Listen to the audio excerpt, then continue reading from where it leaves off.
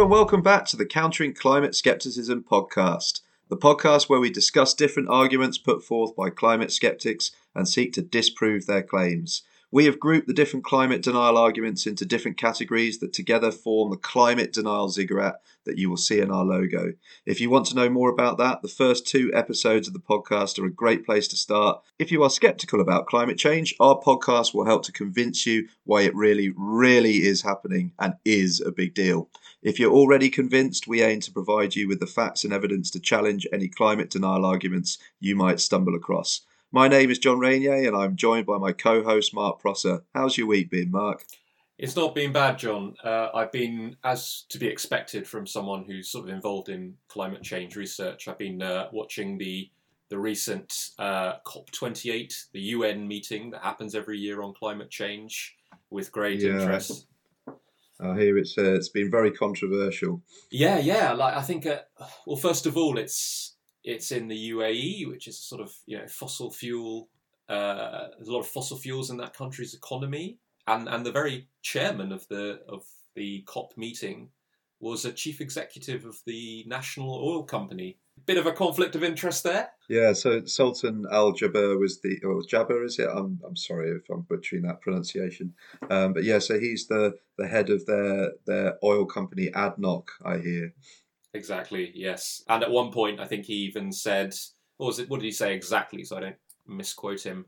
He said, there is no science indicating that a phase out, note that term, phase out of fossil fuels is needed to restrict global heating to 1.5 degrees.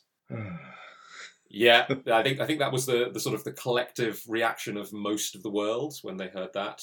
It's not great, is it?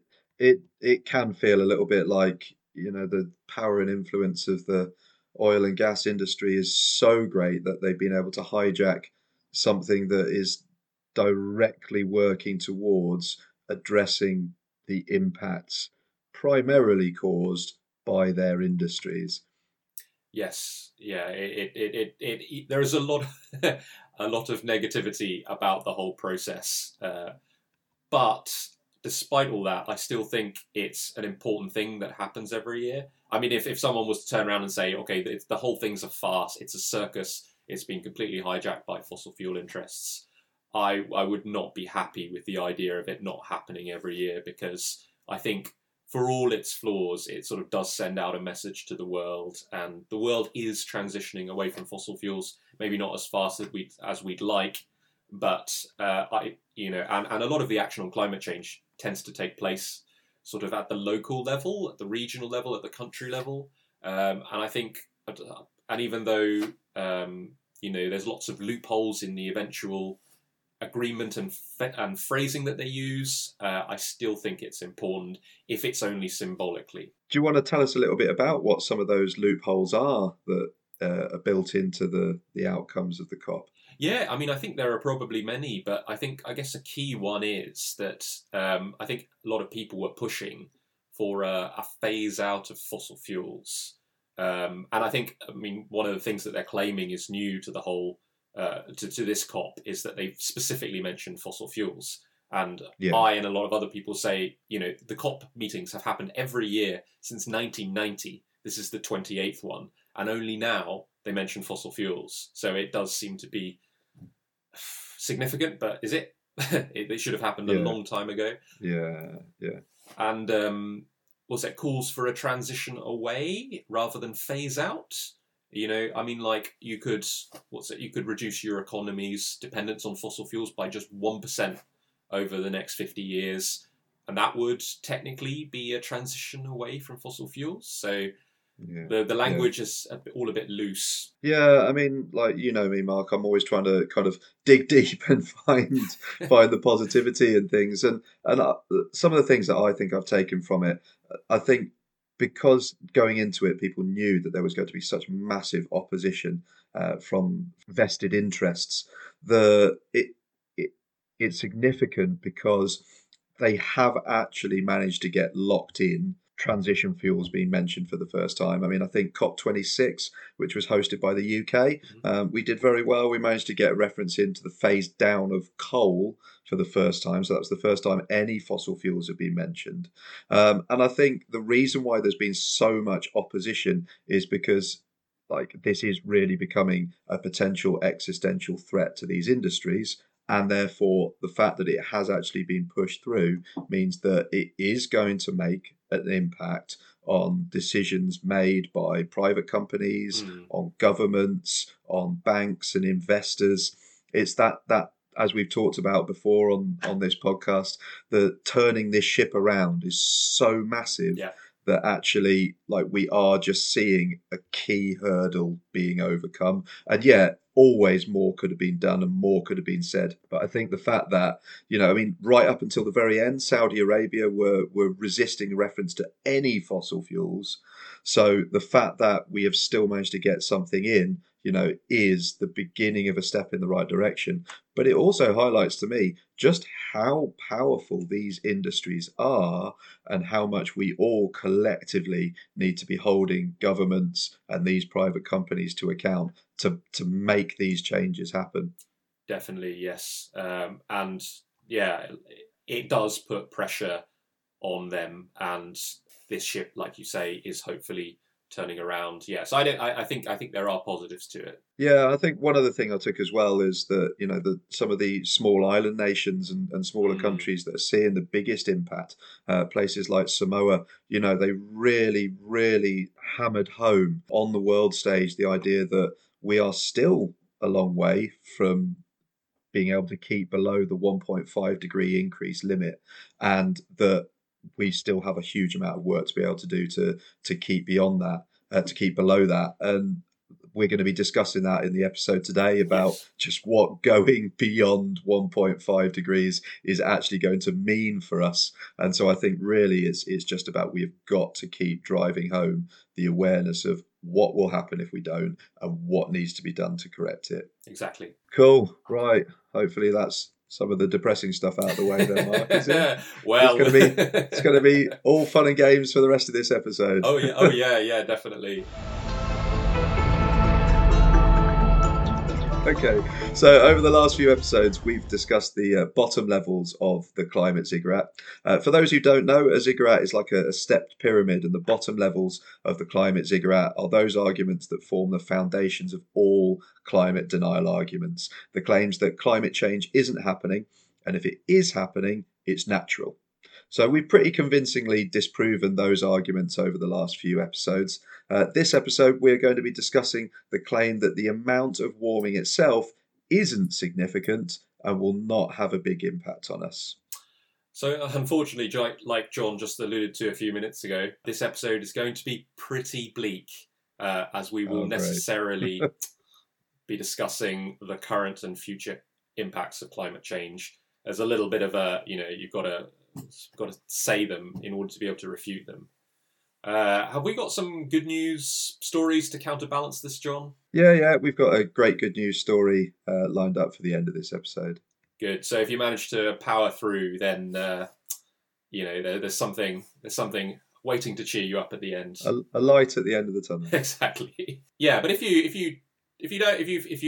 climate change is quite relentless for you anyway, feel free to skip this episode, because there's a lot of bad news when it comes to the current state of the climate and the future state of the climate. So we won't hold it against you if you just don't want to get too depressed. Okay, so first of all, how would you understand this argument, John? What does the denier or skeptic even mean by the amount of warming caused by climate change isn't significant? What do they actually mean? I guess they might well be arguing or thinking that the changes to the climate are going to have a minimal effect on us or the planet, and they maybe challenge the idea that the planet warming is going to be bad.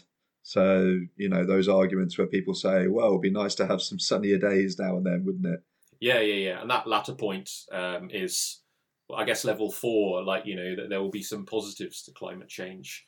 But so the minimal effect on us, how would you respond to that in particular? Any thoughts? like Leonardo DiCaprio in Don't Look Up, I'd just scream in their face, I think. Yeah.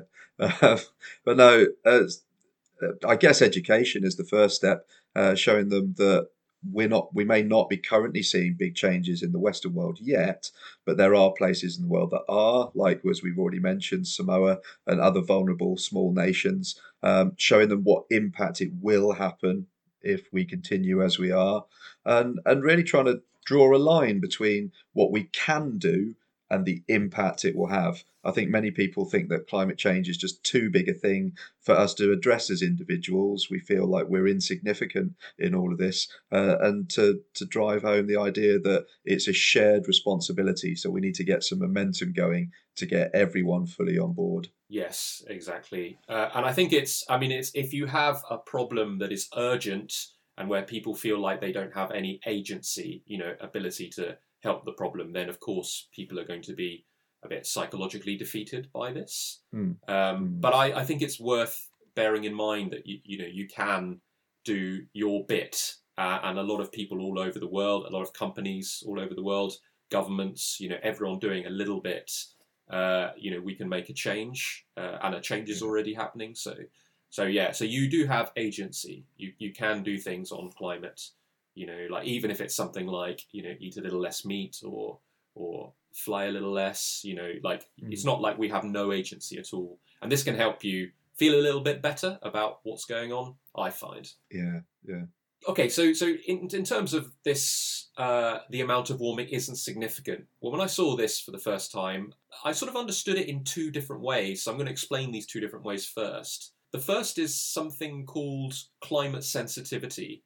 And I can't remember whether I've spoken about this before, but I'll quickly explain what climate sensitivity means. I don't think we have. No. Okay, that's good. Yeah, because I couldn't quite remember. I was sort of thought we had, but maybe we haven't. So in a previous episode, we've said that the amount of CO2 in the atmosphere was 280 parts per million before the Industrial Revolution. So climate sensitivity asks if this amount of carbon dioxide was doubled to 560 parts per million, what would be the resulting temperature change or resulting eventual temperature change? Now, we don't know this for certain, but a number that sticks in my head that's often quoted is something like 3 degrees warmer compared to the pre-industrial. But this is not known exactly because there's a lot of uncertainty in the science, but we kind of know roughly the ballpark of where it'll be.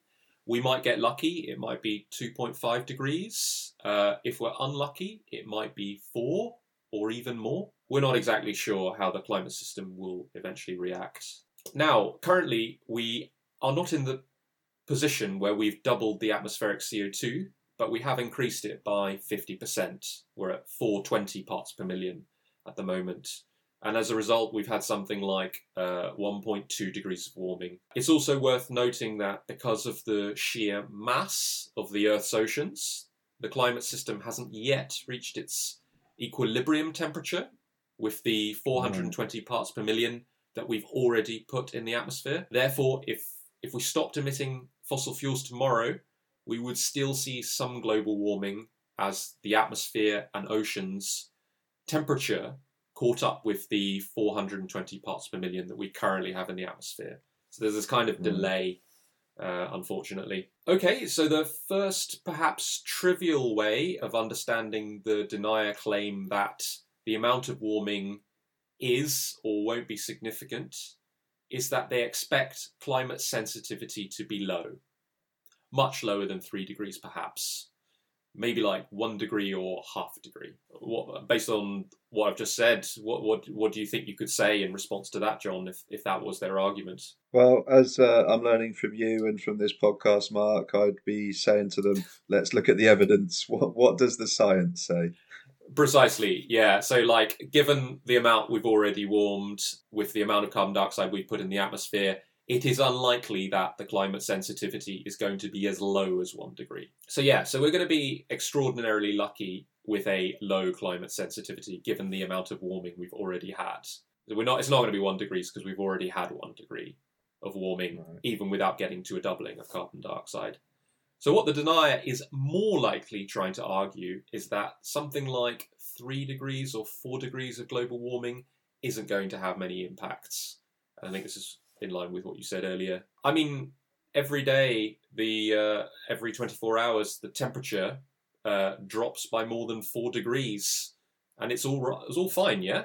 Like overnight, the temperature drops quite a lot.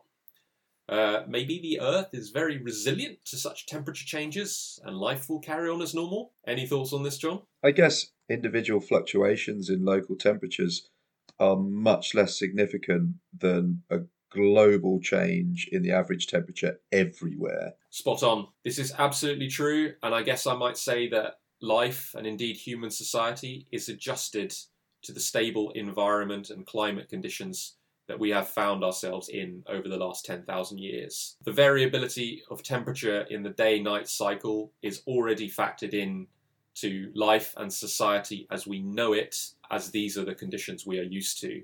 The global climate change we are talking about is a radical departure from this mean state of affairs. I think it helps to contextualize a little bit that when the global climate was 4 degrees cooler than it is today, a giant ice sheet extended all the way from the North Pole to about halfway down the island of Great Britain. Reading, where I am, might have escaped this enormous ice sheet sitting on top of us, but I'm afraid, John, where you are in Birmingham, it would have been underneath this ice sheet. And the same around the world. So just this enormous bloody, not just like an ice sheet sitting on top of Greenland, it's like covering quite a bit of the Northern Hemisphere. So this is enormously different. So that's what 4 degrees of change in the climate system can do if you make it 4 degrees cooler. If we make the climate 4 degrees warmer than now, we should be expecting a similar magnitude of change to precipitate. Hopefully we're going to avoid 4 degrees because the world is doing something about climate change, and because of that, it's probably the case that we're not going to experience 4 degrees of global warming. Thank God. And if we can do even more, at the moment we're looking at about 3 degrees, I think is what they think is going to happen. But if we can do even more than we're already doing now, we can scale that back to maybe somewhere between 2 and 3 degrees. And every 0.1 degree is important. So this is something that's quite difficult to explain with climate change. So because, people hear like 1, 2, 3 degrees, that's manageable. But I guess in addition to the sort of the change in the mean temperature, a small change in the mean of a distribution of temperatures tends to result in a large change in the extremes. Right. So if you had like just a 1% chance of a severe heat wave, like a small 1 degree change in global temperatures can mean that this is now more like 5%. Yeah. So you've had like a quintupling of the probability of things like extreme heat waves, and quite a lot when it comes to damaging aspects of impacts of climate change, like forest fires or floods. It's the extremes that are the problems. We can deal with like the non-extremes to a degree, but when you get extremes, then a lot of the actual damage from climate change happens. So it's not just about the mean, change, the increase in the probability of flooding. Like a 1 in 1,000 year flooding event is pretty damn terrible. We don't want that to be happening every 50 years. Yeah. Okay, so ultimately they're arguing that there will be warming, but that 1, 2 or 3 degree rise in global temperatures won't matter. I think at this point it makes sense to look at the observed impacts of climate change today at 1.1 or 1.2 degrees. It's also worth noting here that this year is likely to be especially hot. So maybe like 0.2 degrees warmer than the aforementioned 1.2 degrees, because we're in an El Nino year where more of the ocean's heat is released to the atmosphere. So thankfully, we should get a bit of respite when this El Nino subsides. The UN has a target of 1.5 degrees of global warming that we should aim to not exceed. So this year where there's an El Nino gives us a sort of a taste of what this supposed safe limit might be like. And I don't know about you, John, but reading through the global media reports of wildfires and floods, it doesn't feel safe at all. Every 6 or 7 years, a UN organisation called the Intergovernmental Panel on Climate Change produces an enormous report on climate change, typically split into 3 parts. The first looks at the physical changes, the second looks at the impact of those changes, and the third looks at how we might mitigate future changes. This report is enormous, thousands of pages, and summarises the latest science on these topics. I have chosen to look at the summary for policymakers and specifically on the second part, how the physical changes in temperature, precipitation affect humanity. Because according to our deniers and skeptics, these negative impacts aren't supposed to happen. The summary for policymakers, as the name suggests, takes the highest level findings, so it's the definite place to go looking for busy policymakers who want a clear understanding of what the science says. Okay, so to kick off, the first paragraph is, so as of 2022, there have been widespread and rapid changes in the atmosphere, the ocean, cryosphere, and biosphere. Human-caused climate change is already affecting many weather and climate extremes in every region of the world. This has led to widespread adverse impacts and related losses and damages to nature and people, high confidence. Vulnerable communities who have historically contributed the least to current climate change are disproportionately affected, high confidence. Evidence of observed changes in extremes such as heat waves, heavy precipitation, droughts, and tropical cyclones, and in particular their attribution to human influence, has further strengthened since the last report. So not a promising start, really, for someone who thinks that no changes have occurred. No, not great. And when you said things like high and medium confidence, what exactly do you mean by that? Like, how's that measured, and what's the criteria for that? Yeah, it's a good question. So when compiling this IPCC report, scientists look at the published scientific papers on any given topic, for example, hurricanes, and as well as reporting what has been found in relation to climate change, they also have to judge the degree of confidence scientists have in various findings. So this confidence is based on the robustness of the evidence, and the degree of agreement between different scientists studying the same topic. So uncertainty is part and parcel of science, really. Sometimes we're not certain that a given change has taken place. Sometimes there's still too much noise in the system yet to be able to say, has it actually changed? Can we statistically say that it has changed? Because some systems are very variable anyway. So for some things we're sure, for some things we're not. Yeah. So the line in the above, vulnerable communities who have historically contributed the least to climate change are disproportionately affected, high confidence. This line is also of note because it indicates that countries in the global south, so sub-Saharan Africa, Asia, etc., the developing world, are disproportionately affected by climate change when compared to rich countries, say the US and Europe. So perhaps the skeptic, if they are from the rich world, can get away with saying that climate doesn't have that much of an impact, simply because the bulk of the current impacts aren't happening in the rich world. Though that's not to say that the impacts aren't ramping up here too, but just that the majority are in the developing world. So on food and water security, something that's pretty damn important.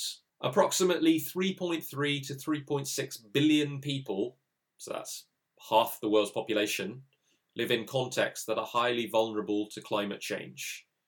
Human and ecosystem vulnerability are interdependent.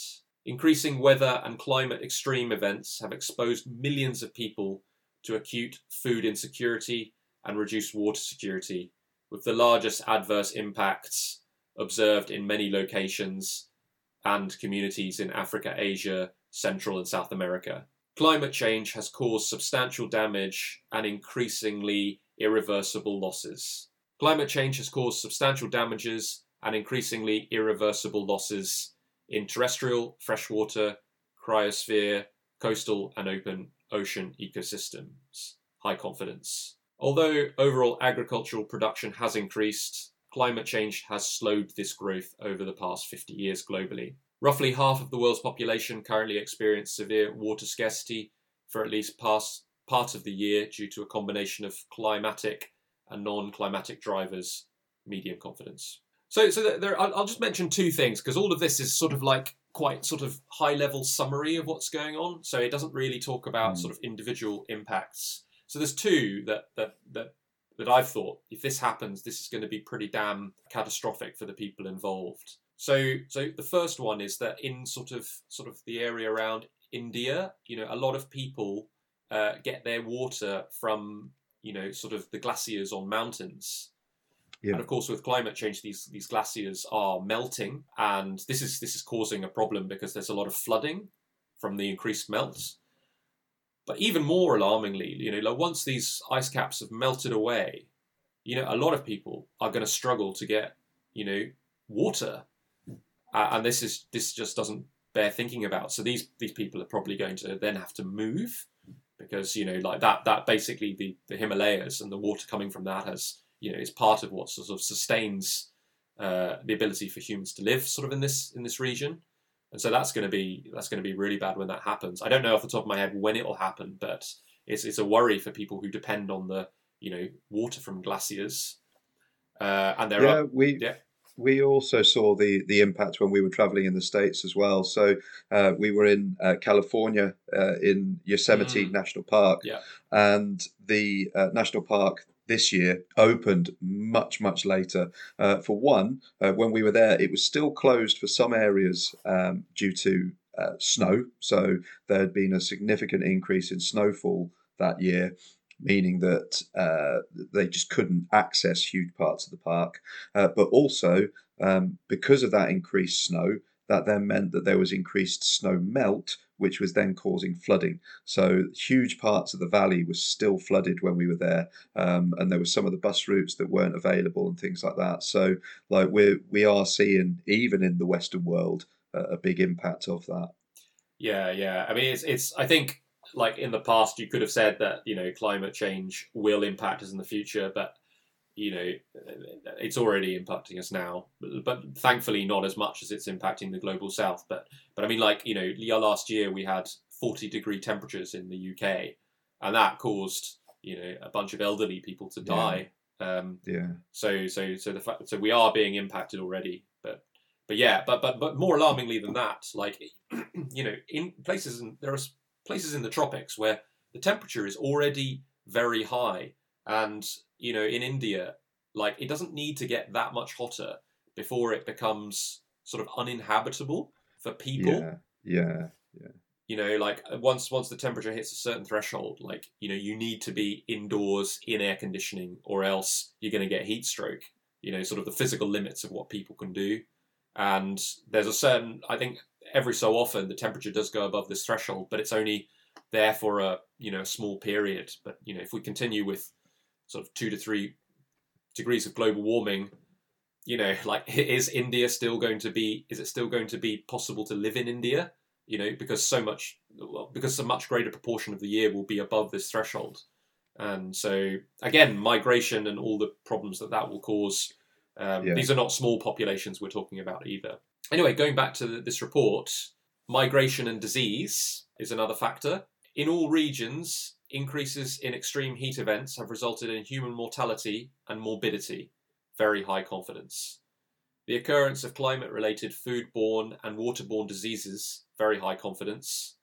And the incidence of vector-borne diseases, high confidence, have increased. Climate and weather extremes are increasingly driving displacement in Africa, Asia, North America, high confidence, and Central and South America, medium confidence, with small island states in the Caribbean and South Pacific being disproportionately affected relative to their small population size, high confidence. On economic losses and damage, economic damages from climate change have been detected in climate-exposed sectors such as agriculture, forestry, fishery, energy and tourism.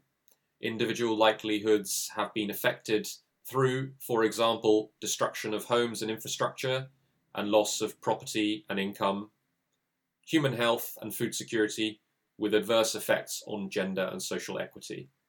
High confidence. Something that's kind of annoying with climate change, John, that bears mentioning here, is that it's quite often not possible to look at a particular event, say an individual heat wave, and attribute that individual heat wave to climate change. because there's always a chance that that heat wave in particular might have occurred anyway, even if we had not changed the climate, as heat waves have always been a thing. Yeah. However, more and more scientists do what's known as attribution studies, where they take a certain event, like a heat wave, and using climate models, they see how likely it is that such an extreme event, for example, the 40-degree temperatures in Great Britain last year, would have occurred in a non-altered climate. Frequently, they find that for many of these extreme weather events that we see today, the odds that they would have happened if we hadn't changed the climate are very small indeed. So it is unlikely that climate change hasn't greatly stacked the odds in their favour. We can do these attribution studies with things like weather events, but the same argument can be made for conflicts or mass migration events. But it's, of course, far more difficult then to do attributional studies on those. It's just difficult to know how much climate change has played a part, a fact which the skeptics and denialists will often gleefully jump on. Just to summarise, it's already quite bad.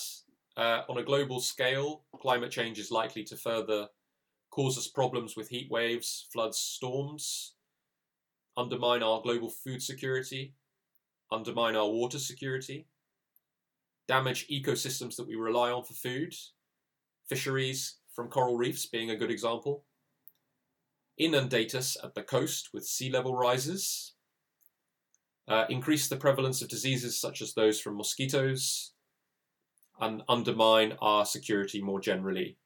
So, for example, the US Army considers climate change a threat multiplier with regards to global conflicts and regional conflicts. Yeah. So the idea that the impacts are going to be mild just isn't borne out by the impacts we are already seeing across ecosystems and societies. Now, you might be forgiven for thinking that because we are likely to breach the oft talked about 1.5 degree target, that we are doomed if we exceed it. I want to stress that it is a bit of a false binary and a bit of a myth. We have to keep the temperature rises as low as possible. There is no magic temperature in this regard.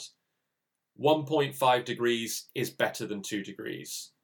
2 degrees is a hell of a lot better than 3 degrees, and 3 degrees will be far, far preferable to 4 degrees. Also, every 0.1 degrees added on is not the same in terms of impacts. They ramp up exponentially, the impacts. So adding 0.1 degrees to 2.9 degrees will have a much bigger impact than adding 0.1 degrees to 1.9 degrees.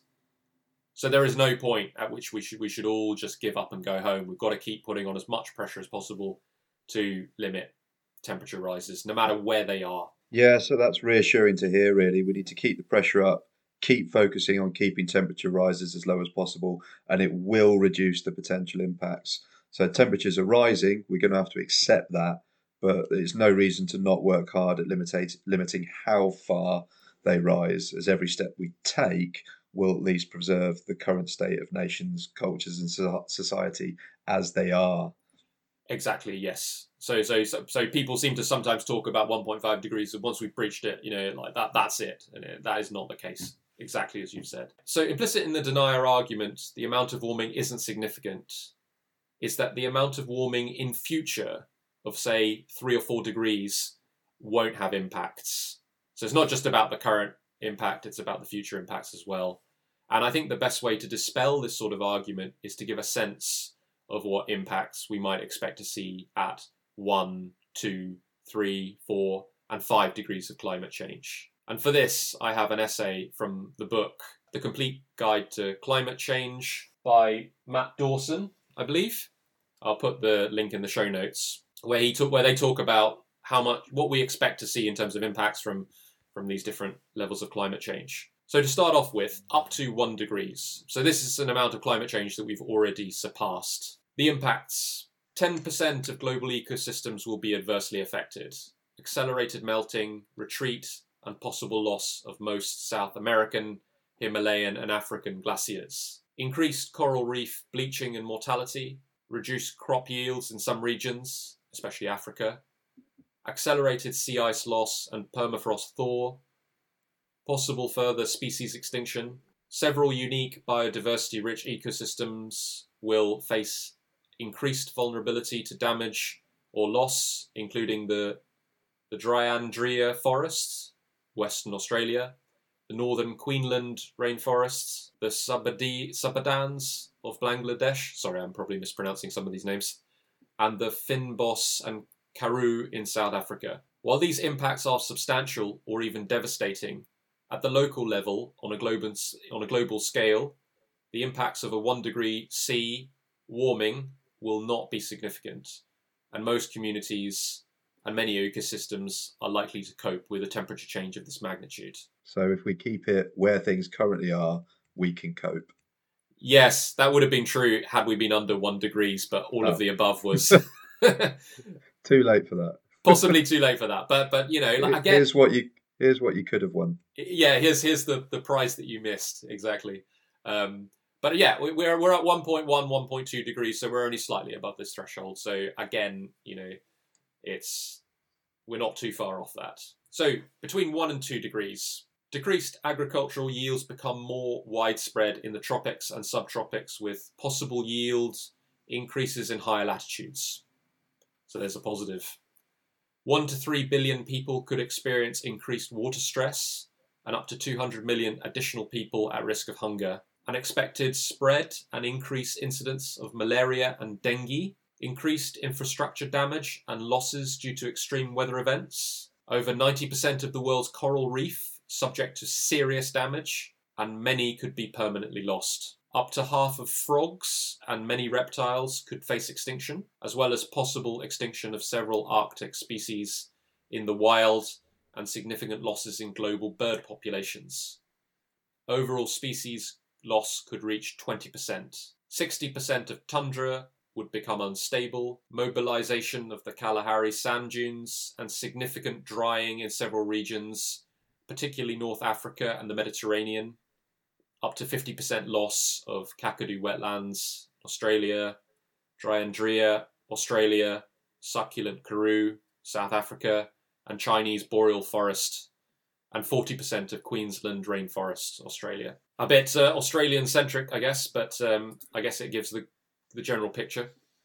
Yeah. Shows that countries in the Southern Hemisphere really are being hit very hard, very quickly from these temperature changes. Definitely, yeah. So now we're moving on to between 2 and 3 degrees. So this is where we're kind of likely to sort of end up in maybe the latter half of this century, possibly before. Complete loss of the Kakadu wetlands, the succulent Karoo, Dryandria forests, and Chinese boreal forests. Near total loss of the world's existing coral reefs, and widespread collapse of the Queensland rainforest ecosystems. 50% loss of the Fynbos, South Africa, up to half European and all Australian alpine species at risk of extinction. 20 to 70% loss of migratory bird habitats, and possibly 30 to 40% of all species at risk of extinction. Approaching or exceeding the estimated trigger point for the complete deglaciation of Greenland, with eventual 7-metre sea level rise. Possible destabilisation of the West Antarctic ice sheet, with eventual addition of 6 metres of sea level rise. Large impacts on global cereal production, with possible 5 to 10% losses in crop yields at lower latitudes, and an additional 400 million people at risk of hunger, possibly half the world's population at risk of exposure to dengue fever, and an additional 300 million people to malaria. Substantial increase in people at risk from heat waves and extreme weather events. Increased vulnerability of the Amazon rainforest ecosystem to significant transformation or collapse. Widespread thawing of the permafrost, resulting in significant increases in methane and CO2 emissions, and total loss of summer Arctic sea ice. Wow, that's pretty catastrophic on all levels, really, at that point. Yeah. And you say that that's kind of like where we're currently headed with things as they are.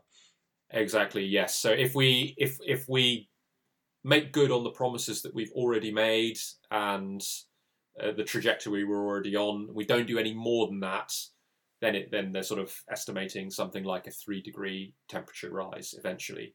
So it's too much, to be honest. Like we need to get it down Yeah. certainly below 2 degrees. We don't want That any of that. that 7 meter sea level rise seems incredible as well. For us on an island like England, that's going to have a massive impact on all of our coastal communities. That's true. Yeah. The thing to bear in mind about this is that so it says that there's a temperature rise at which once we hit that temperature threshold, Greenland is essentially doomed. Like you can't do anything Yeah, about this. yeah, It's kind of like a tipping point in regards yeah, to the Greenland ice sheet, and although it will eventually melt completely, it will take hundreds or thousands of years for that to happen. So we're okay, not going to be okay. hit suddenly with Suddenly by seven. Yeah, okay. because it's going to take a while to melt. But the even so, like the rate of sea level rise that we're getting already of like centimeters is causing havoc anyway. So Yeah, like if the rate sort of accelerates, it's going to be like for example in the Netherlands they have to spend huge amounts of money on making sure that because they're a low lying country that the existing amount of sea level rise isn't going to cause them problems. And as sea level rise increases, the amount of money you've got to spend on this to ensure that that sea level rise doesn't become a huge problem just increases exponentially. And yeah, with 7 meters of sea level rise, yeah, the map of Europe, the map of the whole world is going to be quite radically different. Anyway, it only gets worse from here as we yay, go up the yay. temperature thresholds. Between 3 and 4 degrees, which we were on track for, but hopefully we've avoided now. Yes, here's what we've avoided. Yeah, if you put it like that, it's probably going to make you feel a lot better. Large losses of agricultural production across most regions of the world, with the possible exception of the higher latitudes. Declines in grain yield in the lower latitudes and increased food prices could place an additional 600 million people at risk of hunger. 60% of the world's population exposed to dengue. Potentially more than half of all species at risk of extinction. Blimey. Complete collapse of the Arctic ecosystem and total loss of summer ice over the Arctic Ocean. 2/3 of the tundra and up to 1/4 of coastal wetland ecosystems lost. Possibly increased instability of the methane hydrates at higher latitudes with potential large-scale methane releases over the next few centuries. Substantial slowing or even possible shutdown of the thermohaline ocean circulation. Noticeable increases in storm intensity and extreme weather events. Amazon rainforest ecosystems may totally collapse and possibly become a major source of CO2 emissions. Significant chance of the terrestrial land carbon pool transitioning from a carbon sink to a carbon source. Much higher risk of collapse of the West Antarctic ice sheet. So would that be what we were talking about last week, I think, potentially, or the week before, of saying that as the oceans cool, that will lead to them being able to capture less carbon and keep hold of less carbon, so it would almost like speed up the release of carbon into the atmosphere. So you mean as the oceans warm, right, John? Oh, yeah, yeah, sorry, yeah, as they will. yeah. So I wish they would cool. Then they'd be able to absorb more carbon. Okay. Yeah. So I think So they're not exactly the same. Are you talking about when we were talking about the methane hydrates at higher latitudes? Was it that bit? Possibly not. Yeah. So I think what you're So there are various they call positive feedbacks where as you get warmer, there is a chance that sort of maybe certain natural sources of carbon dioxide will be emitted, and so this will further contribute to climate change. And what are they talking about here? They're talking about methane hydrates. Yeah, so these are sources of methane, which is a very potent greenhouse gas that are under the sea floor. But as the sea itself increases in temperature, these methane hydrates might then be released. And that would be bad news because that would speed up global warming. So it's a bit of a positive feedback. And positive feedbacks are bad in the context of climate change. I guess, so we want to do all we can to not have these positive feedbacks happen. But yeah, you're right. So yeah, again, like you were saying, as the ocean warms, it becomes less able to capture some of the carbon we put into the atmosphere. So I can see how you made the link there. Another point as Yeah. well, this might be something more for next episode when we're talking about what people believe to be the positives of climate change. But the melting of the Arctic sea ice, for countries like Russia, is going to be a very big economic benefit for them. Mm. Opening up all of those trading routes One of the things that Russia struggles with the most is being able to access warm water ports in order to trade and export goods. And so the melting of the Arctic opens up the whole of the northern passage for them to be able to transport goods along the north of the Russian coastline as well. So they would very much be seeing some of these changes as being a benefit to them. Yeah, certainly they would. Although it's also worth mentioning that Russia itself is going to have huge issues with the permafrost melting. So, like, I don't know if you remember, but there's the way global warming works is you actually get more global temperature rise in the northern latitudes. So yeah, and because so a lot of the ground at high latitudes is actually sort of frozen underneath, and then what people do is they build buildings on top of these. Now, what happens as the climate warms and warms quite rapidly in the Arctic, sort of those northern latitudes, is that the buildings themselves start to fall over because of the ground underneath them being now unstable. Right. So while there is that benefit for Russia and for other countries of global trade and being able to nip across the Arctic, there are also negatives as well. Okay, so there are two more. So between 4 and 5 degrees and beyond 5 degrees. So hopefully this is a level of climate change that no one's going to have to endure because by this stage it's becoming pretty apocalyptic. So between 4 and 5 degrees, serious and widespread decline in crop yields, and some countries would suffer near complete collapse of their agricultural systems, particularly parts of South Asia, the Mediterranean and Africa, with major implications for world food security. Major socioeconomic impacts associated with collapse or transformation of marine and terrestrial ecosystem changes, and changes in health and water impacts affecting a majority of the world's population. High probability of collapse of the West Antarctic ice sheet, with a subsequent commitment, combined with Greenland, to long-term sea level rise of at least 10 to 15 metres over the next 300 to 500 years. And also committing many existing coastal marine ecosystems to complete destruction. Complete collapse of the Amazon ecosystems, almost certain transition of the land carbon pool from sink to source, up to 2/3 of all species committed to extinction, much larger risk for significant methane hydrate release, and shutdown of the thermohaline ocean circulation. Yeah, so like 4 degrees, we were saying before, 4 degrees cooler than today. We had a big block of ice, on the northern part of the northern hemisphere. This is what will happen if we have like 4 or 5 degrees, on top of the pre-industrial. It's no laughing matter. Okay, so finally, beyond 5 degrees. Very few estimates of potential impacts of temperature increases above 5 degrees C are contained in the literature due to high uncertainty surrounding the impacts of such high temperature changes. However, based on the extent and magnitude of the impacts that are likely to occur below 5 degrees, it is expected that the impacts would become much more severe and widespread at temperature changes beyond 5 degrees Celsius. Changes of this magnitude may commit the Earth to runaway climate change, where emissions from non-human related sources, natural processes, become self-sustaining and the driving force for even more global warming.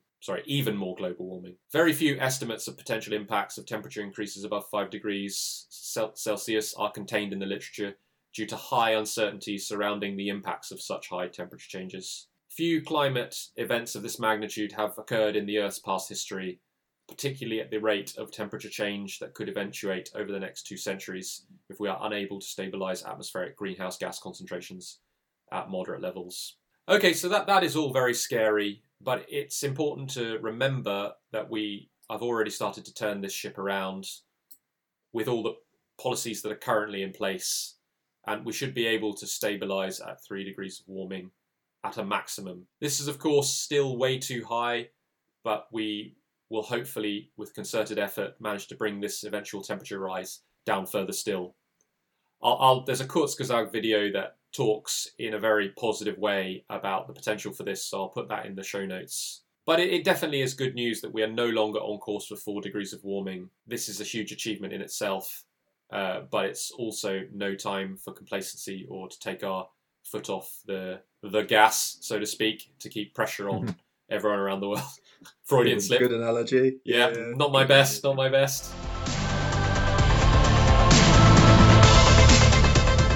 got a final good news story to round off this week's episode, John? Yeah, okay, so let's try and finish up with some positivity after all of that. This week's story is about another development in geothermal energy. So I think we talked about that in one of our previous news stories, talking about how in England and other countries around Europe, they're looking to utilise the old mine systems in order to kind of get heat out from the ground. So this is about a company called Ever, pronounced EAVOR, and their co-founder John Redfern gave an interview where he talked about how they've reinvented an idea of drawing heat up from the ground from rocks miles down. So they're superheated rocks, heated by the Earth's core, where temperatures are comparable to those on the surface of the sun, and could potentially mean that they could be used as a sustaining heat source even without the sun being around as well. It's a very simple system. Basically, traditional geothermal technology has to target an aquifer and then use it as a form of fracking to force water into and then out of very hot permeable rock underground. That creates steam, which drives a turbine, which generates electricity. But this is a very inefficient system. It loses about 50% of the energy in the pumping process. Instead, what Ever's plan is to drill 2 8-inch wide wells down several miles and then drill laterally some more miles that connect them together. And this will then create a huge closed loop. The way they describe it, it's a bit like a massive radiator underground. And then through conduction, they let water flow through the system. And then the large surface area of the bores are superheated by the surrounding rock, and it creates this kind of endless closed loop of heat generation, which can be used to generate electricity. So there's several of their projects in the works around the world. The most advanced one is a $325 million Ever loop in Bavaria in Germany, 150 miles of wells in total, 2.5 miles deep. And they're coping with temperatures of around 302 degrees Fahrenheit. Wow. And this is expected to come online in October 2024 when they've completed their first loop. And then once it's been commercially proven, then this will be something that then will be able to be rolled out further elsewhere. And what's quite a nice little bit of irony here is a little bit of a dig at the oil and gas industry. Apparently, Redfern had his eureka moment and got his idea for this system when he was talking to an executive from Shell who told him that the oil industry was never going to be interested in pursuing geothermal energy.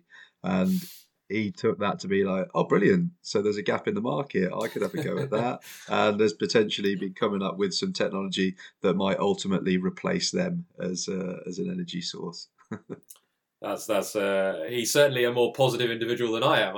To hear that sort of thing and think, right, that gives me an idea. I just love the way that like all over the world, like people, entrepreneurs are coming up with like clever ideas that, you know, and they're not sort of necessarily going to be the panacea that like oil or coal was, but they each do their bit, and then all together, you know, we do see like, you know, a move away from fossil fuels. So that keeps me hopeful in the light of, you know, the impacts and, you know, the craziness at the global COP meetings and whatnot.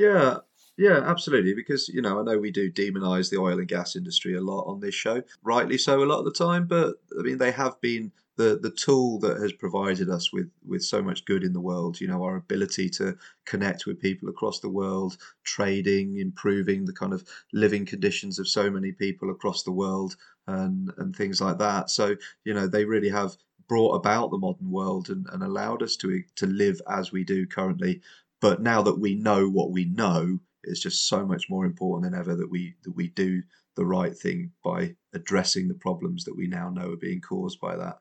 Exactly. You know, and also for us in Britain, you know, we did start it all. To be fair, we started the Industrial Revolution. We've been a major benefiter of it all. So I think it's a big part of our responsibility to do something about it. Definitely. Okay, so that's it for this episode. Thank you for listening. You can find a link to all of the materials we've referenced in this episode in our show notes. Next episode, we're going to be looking at level 4, the idea that climate change will have a positive effect. If you want to know more about the Climate Skepticism podcast, check out our website at ccspod.podbean.com. If you've enjoyed the episode and would like to support the show further, you can leave us a review on iTunes or Apple Podcast, as it is now known. We're really, really keen for people to be leaving us reviews now, really trying to get some momentum going on the podcast. So any listeners, if you could do that, we'd really appreciate that so much. If you want to send us any feedback or suggestions or even questions for the show, we're considering opening up a viewer questions section on the episodes for any questions you want answered, then do please send those to us. And yeah, so that's goodbye from me, John Rainier. And goodbye from me, Mark Prosser. And we leave you with this quote today from Mary Robinson, the former President of Ireland and former UN High Commissioner for Human Rights. And shortly before the COP28 meeting, she called for saying that it's not about a single individual or nation, but the collective will and concerted efforts of all countries in these negotiations. The science compels us. Phase out fossil fuels rapidly, accelerate renewable energy adoption, and radically scale up finance. And although, unfortunately, phasing out fossil fuels was not something that came from the COP28, we're hearing from somebody here who's not an executive representing the fossil fuel industry that these are the things we need to be working towards. We'll see you next time. Thank you.